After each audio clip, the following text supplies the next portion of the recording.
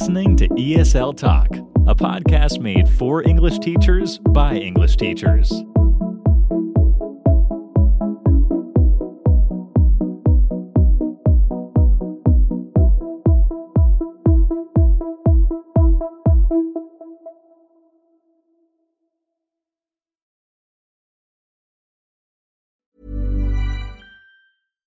One size fits all seems like a good idea for clothes until you try them on. Same goes for healthcare. That's why United Healthcare offers flexible, budget-friendly coverage for medical, vision, dental, and more. Learn more at uh1.com.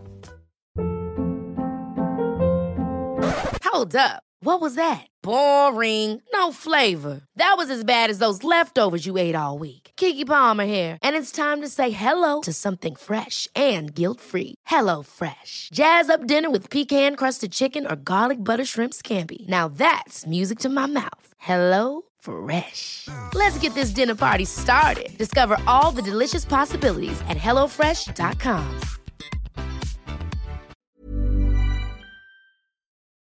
You are listening to ESL Talk, a podcast made for English teachers by English teachers. Here are your hosts, Daniel and Golnaz.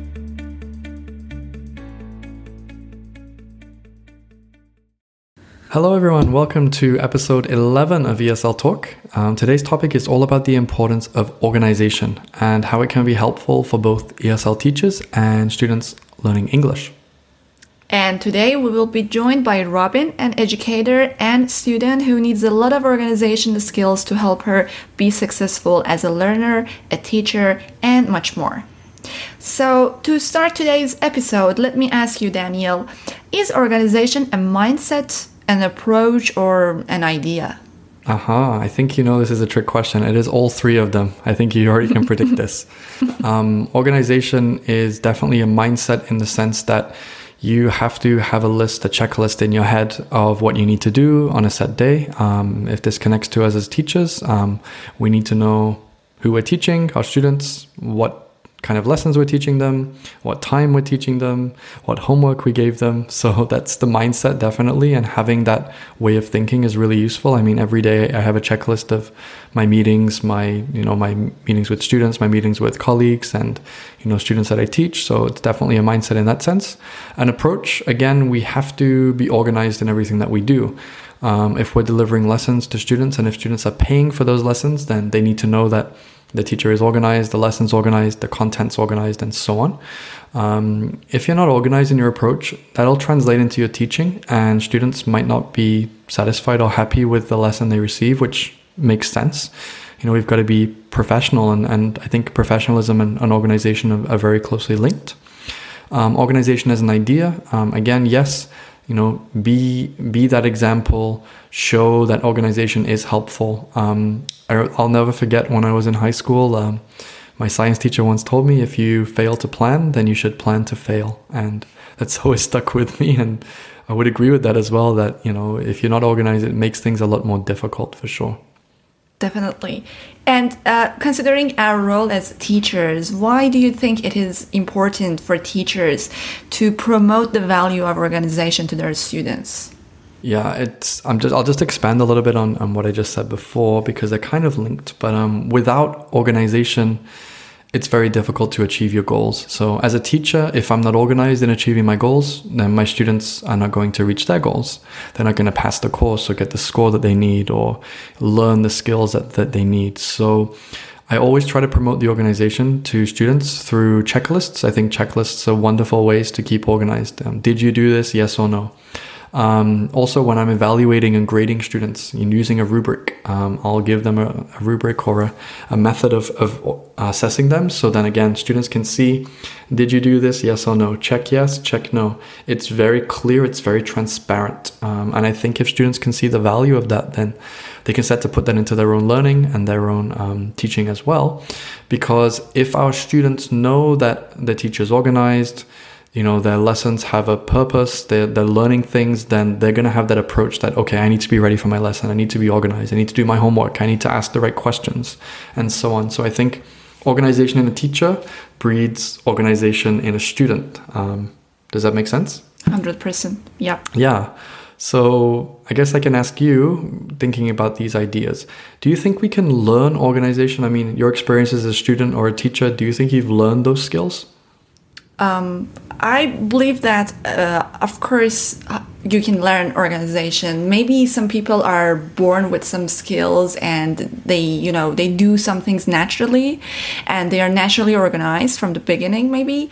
But I'm sure no matter what and no matter how much or organized you are, you can always improve, you can always develop your skills, and you can always get better. You can always, learn to use new tools, learn to use new strategies. Of course, it is something that we can learn. And if we think that if we lack in organization, we can, try to find the root problem and address it. Absolutely, yeah. I think that's really important. Again, identifying those areas where you need to improve and need to, get better. And because we can all try to be as organized as we want, but life happens, things happen, you have families, you have jobs, you have other priorities that go ahead of sometimes learning. So it does make a lot of sense. So let's try to bring this to a scope of English learning and learning English, or even teaching English. How can these organizational strategies connect to English learning and English teaching, Golnaz? Well, as someone who has learned English as a second language, I've had many different experiences with this, and I've seen it visibly. I've seen that having some strategies in addition to organizational strategies does help and does change the way that you learn English. If you enjoy the whole learning process and the whole English learning process, that's good. That's something necessary, because I believe that in order to be able to learn something, you have to like it. You have to have some, interest in the topic. But if you have that basic, foundation to learn English, organizational strategies can help you divide what you need to learn and into different small pieces, and then be able to manage them and be able to cover them step by step. Also, when learning a language, learning a language doesn't happen with by taking 1 or 2 courses, for example. It's something that goes on through time, and it needs time, it needs practice. It kind of becomes a part of your life. So if it is going to become a part of your life, and if you are going to start experiencing with it, and you are going to do homework, study, and enjoy the whole process, you must have some strategies to make you organized and to know what you need to learn, what you have to learn, and how you need to learn, because people learn differently. Yeah, that question of why is crucial. And, as learners, especially English learners, we need to be able to develop our skills. And we can do that through asking those questions. Why? How come? What exactly? And we can expand a lot more. So I would definitely agree with that. Exactly. And now let me ask you, Daniel, about teachers. How can teachers teach these organizational strategies to help benefit students? Yeah, that's a great question. I think from an English student perspective, if we're teaching our English students, first of all, we can use it in the language. So students who are learning English, who are starting to, get comfortable or start to build their English skills, we can teach organization in the language that we use. So we call it signposting or, organizational cues, things like that, where we can say basically, firstly, secondly, thirdly, in conclusion, and so on. So we can start to build it into the language that we teach students. Another way to do it is visually. So when we're teaching students concepts or ideas or readings, maybe, we can break it down step by step. In the first paragraph, in the next paragraph, in the third paragraph, in the last paragraph. Okay, great. That's helping me. So we're teaching organization through learning English in the first instances. And another way as well is, if we're looking for details in readings or details when we're, speaking or reading or writing with students is, where is this detail? Give me another detail. Also, furthermore, additionally. So we can use it through language, first of all. Signposting as well is really important for students' listening skills and also their speaking skills. So if I can indicate exactly what I'm saying to a teacher or another student or to a stranger on the street, then that's again going to benefit. So organizational strategies in terms of the linguistic approach is the first one. Within the actual teaching of students can benefit through seeing visuals. So what I always try to do when I'm teaching is make something visual for students. So what's the first step for this assignment? And what's the second step? And what's the third step? And what's the fourth step? So again, something that seems huge and very difficult can be broken down into small chunks. If you're not sure, you can go back a step. If you've done that step, you can move on to the next one. So I think as teachers, we should break things down for students. Instead of saying, write an essay about this topic. Well, that could be really difficult for some students. So instead, we might say, okay, write 300 words on this topic. Okay, let's identify the topic first. What exactly do these words mean? How can we break it down into small chunks? Okay, we got the words. Next step, let's organize the writing. How many paragraphs should we do? Should we do 3 or 4 or 5? Okay. Roughly how many words per paragraph? What organizational language should I use to connect the paragraphs? So again, if you just break things down, it's much easier for students to digest and they can get into that habit and into that routine, because organization is really, really important for English learners, especially in writing, especially in speaking. Reading, it's a little bit easier because they're reading a text, so it's already organized for them. And then in listening as well, identifying these keywords, these signposting words, these organizational cues and language will also help them as well. But mostly, the last thing I'm going to say, long-winded answer, again, just through your teaching, through your approach with students, showing them, explaining to them why organization is important, why it's going to help them to be successful, why it's going to help them not only in learning a language, but also in life and academically, I think is really crucial. So Golnaz, what are some strategies that you've used to help keep yourself organized? Well, for me, organization is something that I'm not too obsessed with it, but I also cannot live without it. So it's like whatever I want to do, whether it's teaching, whether it's studying, whether it's other aspects of personal life, it's like a road that I'm going to step into. And I can give you this example of, like, imagine that you're driving a car and then you want to enter a road, and if your headlights are off, you cannot see where you're going. And then if you cannot see like a kilometer further, imagine like it's too foggy and you cannot drive on the road. It will create a big challenge for you, and it may make you stop.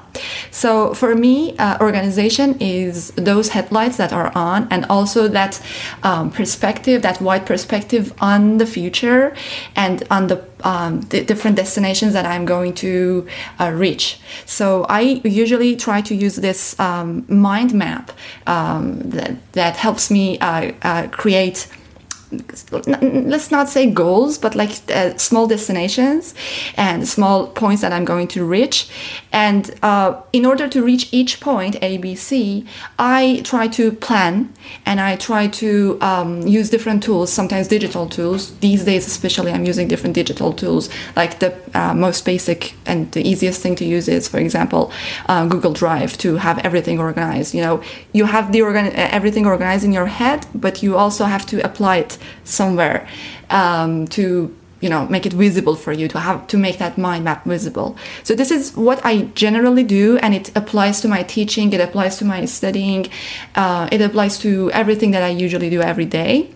Another thing that I do is that I try to have a look back. I just turn back and take a look on what I have done and how I've done different things so far, and I try to evaluate myself to see where my weak points are, or where I have not been able to perform well, and then I use another strategy to make up for that and to get more organized in that way. And it is not really easy, but when you get into it and you try to practice and you try to expand your comfort zone, you little by little get the hang of it.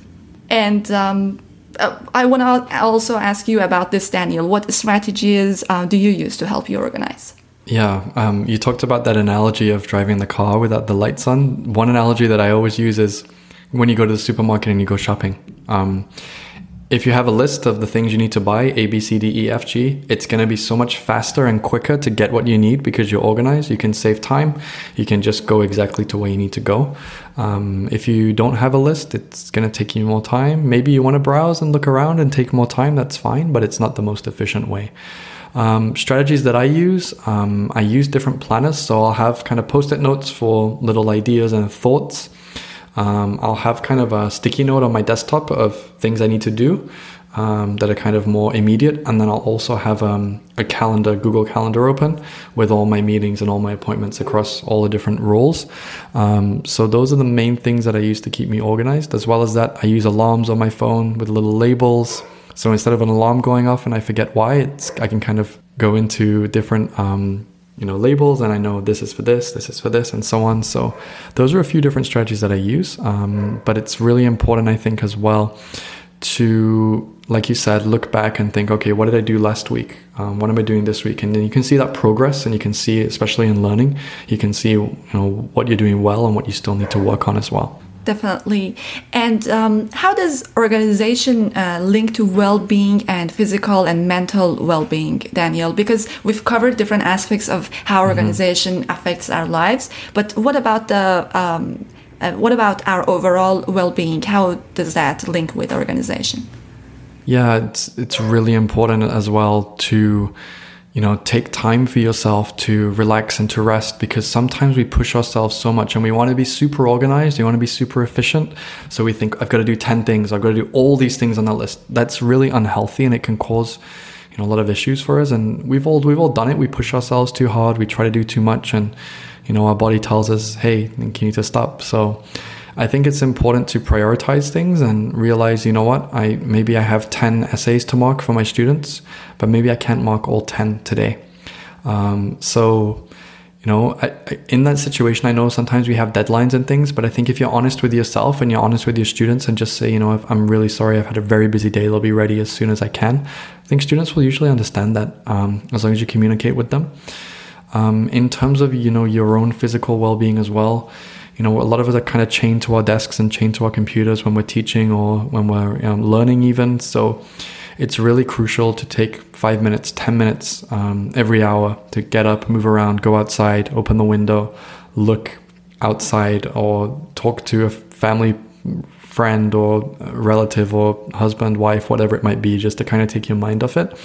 Because that will help you to refocus and to help you be organized. Of course, we don't want to procrastinate too much, but of course, you have to have that balance. So I think knowing yourself, it's really important, and knowing your strengths and weaknesses, and kind of listening to your body and listening to when you are tired, when you do need a rest, taking that rest. Definitely. Thank you so much, Daniel, for sharing that. And now we are going to wrap up the first part of our episode today, and we are going to get ready for the next portion, which is our interview with Robin. Stay tuned. Millions of people have lost weight with personalized plans from Noom. Like Evan, who can't stand salads and still lost 50 pounds. Salads generally for most people are the easy button, right? For me, that wasn't an option. I never really was a salad guy. That's just not who I am. But Noom worked for me. Get your personalized plan today at Noom.com. Real Noom user compensated to provide their story. In 4 weeks, the typical Noom user can expect to lose 1 to 2 pounds per week. Individual results may vary.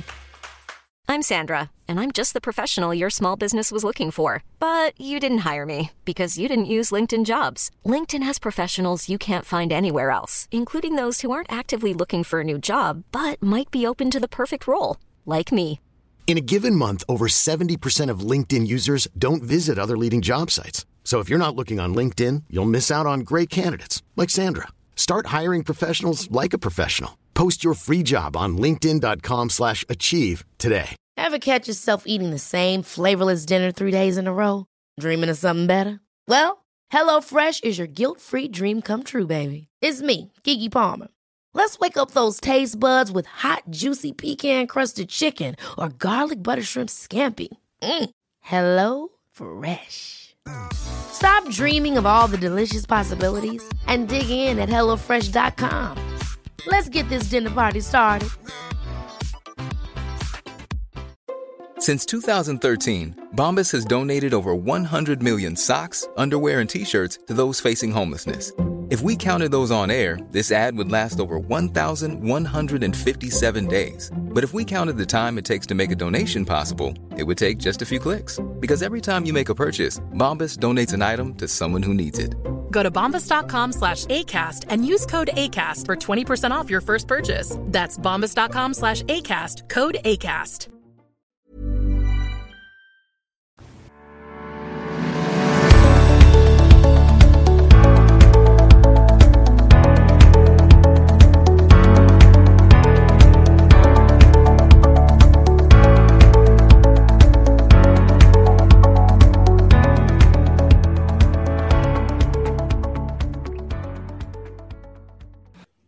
All right, everyone, welcome to today's interview. Today we have Robin joining us for this portion of the podcast. Hello, Robin. Hi. Hi, thank you so much for joining us.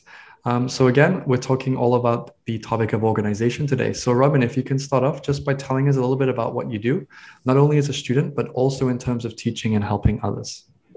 Yeah, I'd love to.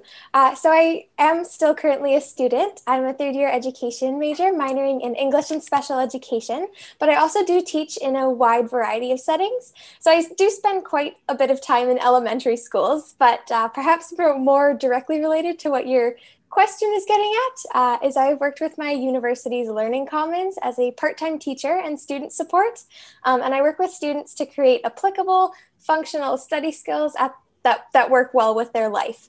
I also have tutored quite a few ESL and ELL students, particularly with essay writing. And a few years ago, I was also involved in a program that sent English-speaking practice videos to English language learners in China. Wonderful. Such great experience. I'm really excited to learn about that, Robin. So more related to today's topic and the importance of organization, why do you think it is important for both students and teachers to be organized when it comes to studying? For students, I think that organization is a key piece in studying well. But for teachers, I think that organization is more important in order to help your students study well. And so to set your students up for success. So for students particularly, when you take the time to organize what you're studying and how you're studying, and the how piece is just as important, it truly can make studying less stressful and less overwhelming. And when I work with students, university students in particular, it's saddening to hear how anxious students are around the amount of work they do and the amount or how little time they have to do it. And I find that having a practical awareness of organizational tools can help ease that burden and help bring them more peace of mind. And for teachers, like I said, it really does make learning easier it makes learning easier for students and makes studying so much easier because you can have amazing content, but if it isn't delivered in an organized manner, it really can be confusing and overwhelming. And like students can really tell when a teacher is well organized, and it just makes for a better overall learning experience. Definitely, it works both ways. Mm-hmm. And what are your experiences with these strategies to be organized and to get organized, or to even help students get organized? Yeah, so I've personally always been quite an organized person, but once I started university, I really realized how important it is to be intentional with that. So just having an organized personality doesn't always cut it. You have to really put time management strategies into place and really look at your assignments and plan, when are you going to do them? How are you going to do them? Where are you going to do them? And just being intentional and consistent with that are two big pieces of being successful in your studies and also being able to enjoy your life outside of studies. So you're not spending every waking moment hitting the books. I couldn't agree more, actually. Yeah, some great advice there, Robin. Thank you so much. So when it comes to English students specifically, what are some strategies that English students can use to help them improve their learning efficiency? I think one of the things that often gets missed is taking the time to really find out how you learn best and how you study best, and not necessarily just following what other people are doing or following trends that kind of come in and out, and really taking the time to learn, are you a morning person? Are you an evening person? Do you study better in bigger chunks or smaller chunks? How often do you need breaks? And so really learning how to listen to your body and not trying to force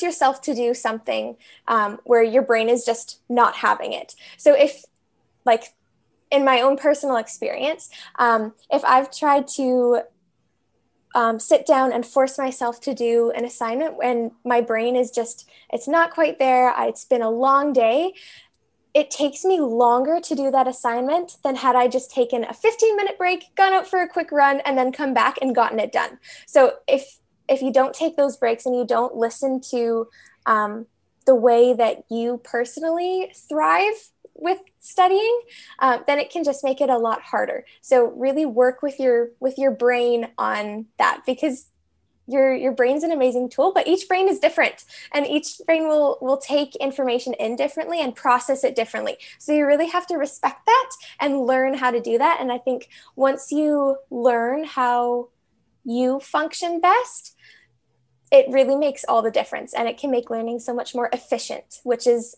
something that I think we all want. Absolutely, without a doubt. We're all striving for efficiency as teachers, as students, and as English learners.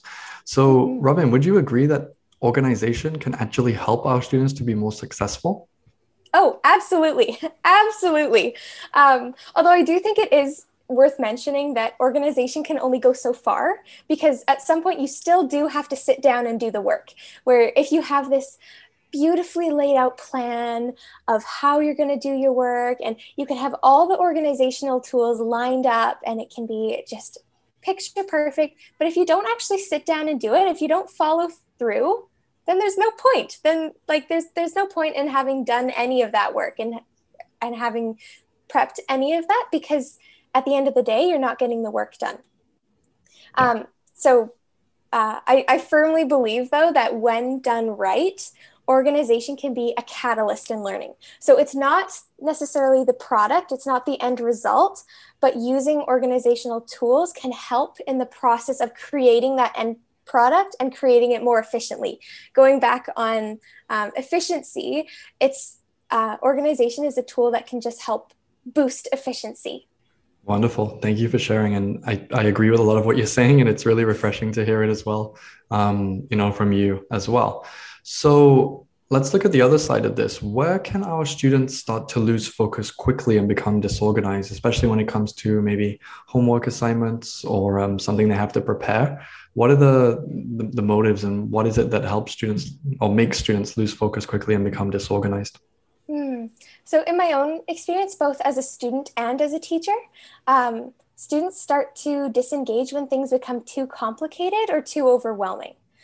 So in terms of complication, if you introduce a student to even an organizational system, like if the intention is trying to help the student, if it's overly complicated, then that's just a hindrance and that's not helping. And so when things become too complicated, students tend to check out, because then it's too much effort, and it's too much effort for what it's worth. The reward and what you're getting out of it is not worth all the effort that you're putting into it. So complication is one of the things. The other thing that I find is when things become too overwhelming. And often this is when a student looks at the mountains of work that they have to do for each class or for whatever they're doing in their lives. And they take a step back and look at just the sheer amount that they have to do and the amount of time that they have to do it in.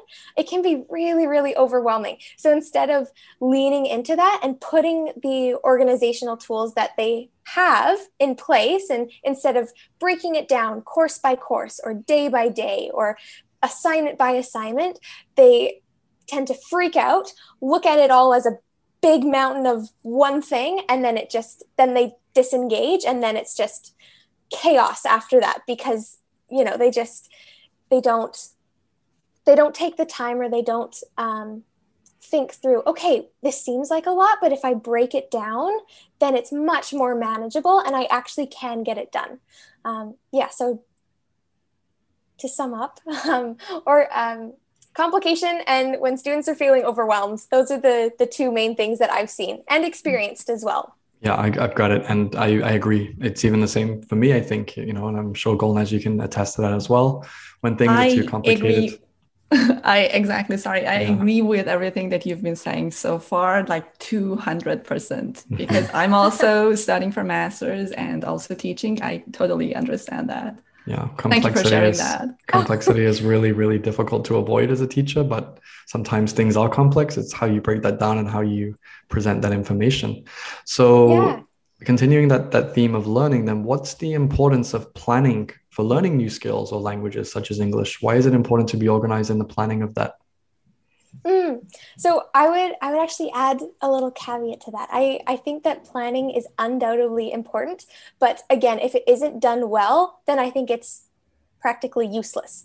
So if you spend time planning, but you're not planning in a way that is helping you and is making your learning, is helping your learning, and instead it's becoming a hindrance, then you need to change the way that you're planning.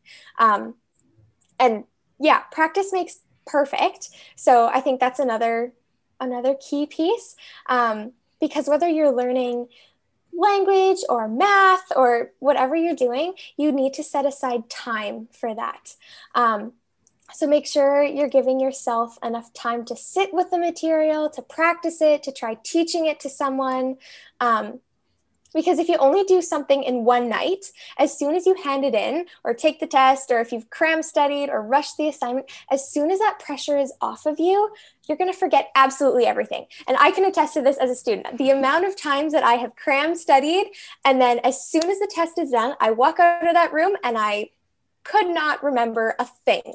But especially with language, when you think of how language is built up, and how you learn a language, you learn the foundations, and you're constantly building on previous knowledge. If you're always doing that, if you're always cram studying and you're always rushing to get assignments done, then it's really going to make learning a language, or learning anything for that matter, so much harder on you, because you're still spending time, like you still do have to study, but the quality of time and how much time that you sit with the material, that really does affect the later results. So planning can really help yourself down the road. You're not just helping yourself now to do well on a test, but you're also helping your future self. When you have to look back on past assignments or past concepts that you learned, if you've really planned to take the time and digest that information, it's so much better just all around. Definitely. You should not let the whole process of learning become too mechanical. I agree with you. So, Robin, how do you balance your time effectively between learning and teaching duties? So for me personally, I don't find that balancing teaching and learning duties all that difficult, because both of those things are academic duties that I have to do. So whether it's a teaching job or tasks related to my own schooling, I still have to set aside that time that we were talking about, and determine how I'm going to tackle those tasks. So the approach to teaching and learning for me is essentially the same. The bigger balancing act that I find a little bit more difficult is striking an effective balance between my academic duties, so that's teaching and learning, my work duties, and still having a fulfilling life in the midst of that. So what I've learned with much trial and error is that I can't engage my brain when I'm physically worn out. So for example, if I come home from an 8-hour shift, the last thing that I want to do is plan an engaging lesson for my students or write a masterfully written essay for an English class. So So to accommodate that, on days that I work or have particularly long shifts, I don't plan to get any academic work done on that day. And this is a tactic that doesn't always work for everyone. Blocking off complete days is sometimes extreme but that's what I found helpful for me, is that I chunk my time. So I go, okay, this day is for work, this day is for teaching, this day is for learning. And if I can squeeze in little assignments here and there in the days, then that's great. But I try not to put too much pressure on myself to be super, super productive on days that I know I'm going to feel worn down by the end of the day. That's a great piece of advice. Thank you. And you've already shared a lot of great, useful advice. Thank you for that. But I also want to ask you about new teachers. What advice would you give to new teachers to help them effectively organize their workload and their schedules? Yeah, so for advice for new teachers, it is a little bit tricky for me just because while I do have quite a bit of teaching experience, I still am a student and I still am in the process of learning all those techniques and learning best practice. So I definitely do not consider myself any kind of expert on this. But from my own experience, putting boundaries around when you work and how long you work can really be effective in preventing burnout. Because if you wear yourself down physically, then your abilities as a teacher will also diminish, and then your students will suffer from that.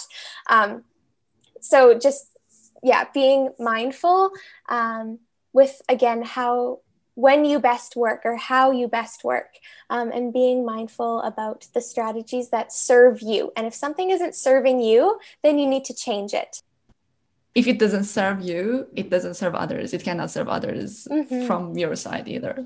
Absolutely. Yeah. If you're not invested in something yourself, how are you going to get others invested in it? It makes all the sense in the world. Exactly. So just one final question for you, Robin, related to this topic of organization.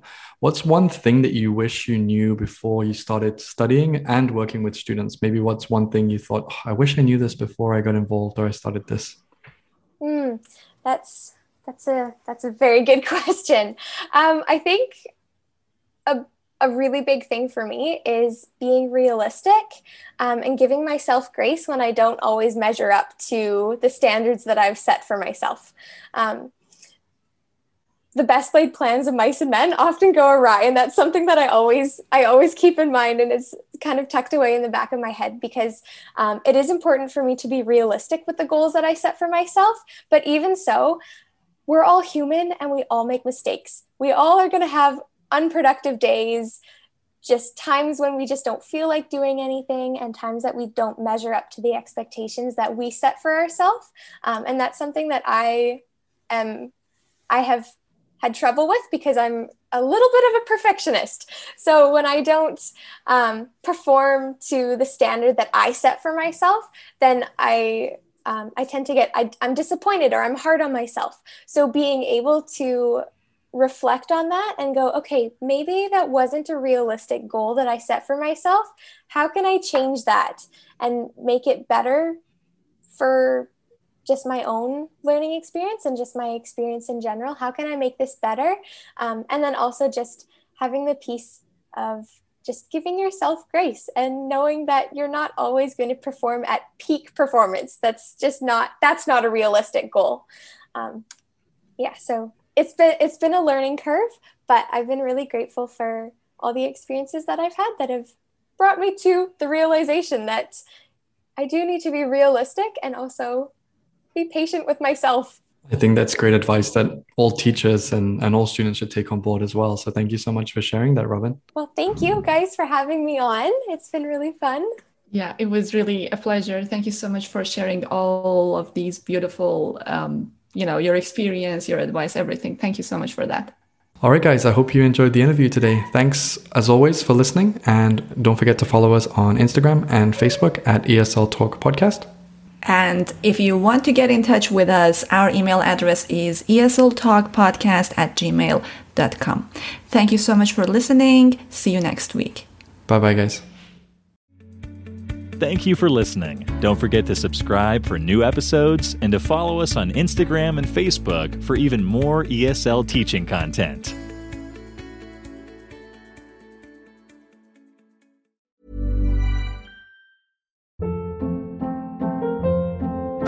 Hold up. What was that? Boring. No flavor. That was as bad as those leftovers you ate all week. Keke Palmer here, and it's time to say hello to something fresh and guilt-free. Hello Fresh. Jazz up dinner with pecan-crusted chicken or garlic butter shrimp scampi. Now that's music to my mouth. Hello Fresh. Let's get this dinner party started. Discover all the delicious possibilities at hellofresh.com. How would you like to look 5 years younger? In a clinical study, people that had volume added with Juvederm Voluma XC in the cheeks perceived themselves as looking 5 years younger at 6 months after treatment. Look younger, feel like you. Add volume for lift and contour in the cheeks with Juvederm Voluma XC. Reverse signs of aging by adding volume to smooth laugh lines with Juvederm Volure XC. For important safety information and to find a licensed specialist, visit Juvederm.com. That's JUVEDERM.com. Not for people with severe allergic reactions, allergies to lidocaine, or the proteins used in Juvederm. Common side effects include injection site redness, swelling, pain, tenderness, firmness, lumps, bumps, bruising, discoloration, or itching. There's a risk of unintentional injection into a blood vessel, which can cause vision abnormalities, blindness, stroke, temporary scabs, or scarring. Talk to a licensed specialist to find out if it's right for you. When you make decisions for your company, you look for the no-brainers. And if you have a lot of mailing to do, Stamps.com is the ultimate no-brainer. It streamlines your processes to make your business more efficient, which makes you less busy. Mail checks, invoices, legal documents, and everything you need to keep your business running with Stamps.com. Seamlessly connect with every major marketplace and shopping cart. Schedule package pickups and see your cheapest and fastest shipping options from different carriers. With rates up to 89% off USPS and UPS rates. And with the Stamps.com mobile app, you can take care of mailing and shipping wherever you are. Make the same no-brainer decision as over 1 million other businesses with Stamps.com. Sign up with code PROGRAM for a 4-week trial, plus free postage and a free digital scale. No long-term commitments or contracts. That's Stamps.com. Code PROGRAM. Thank you for listening. Don't forget to subscribe for even more ESL teaching content.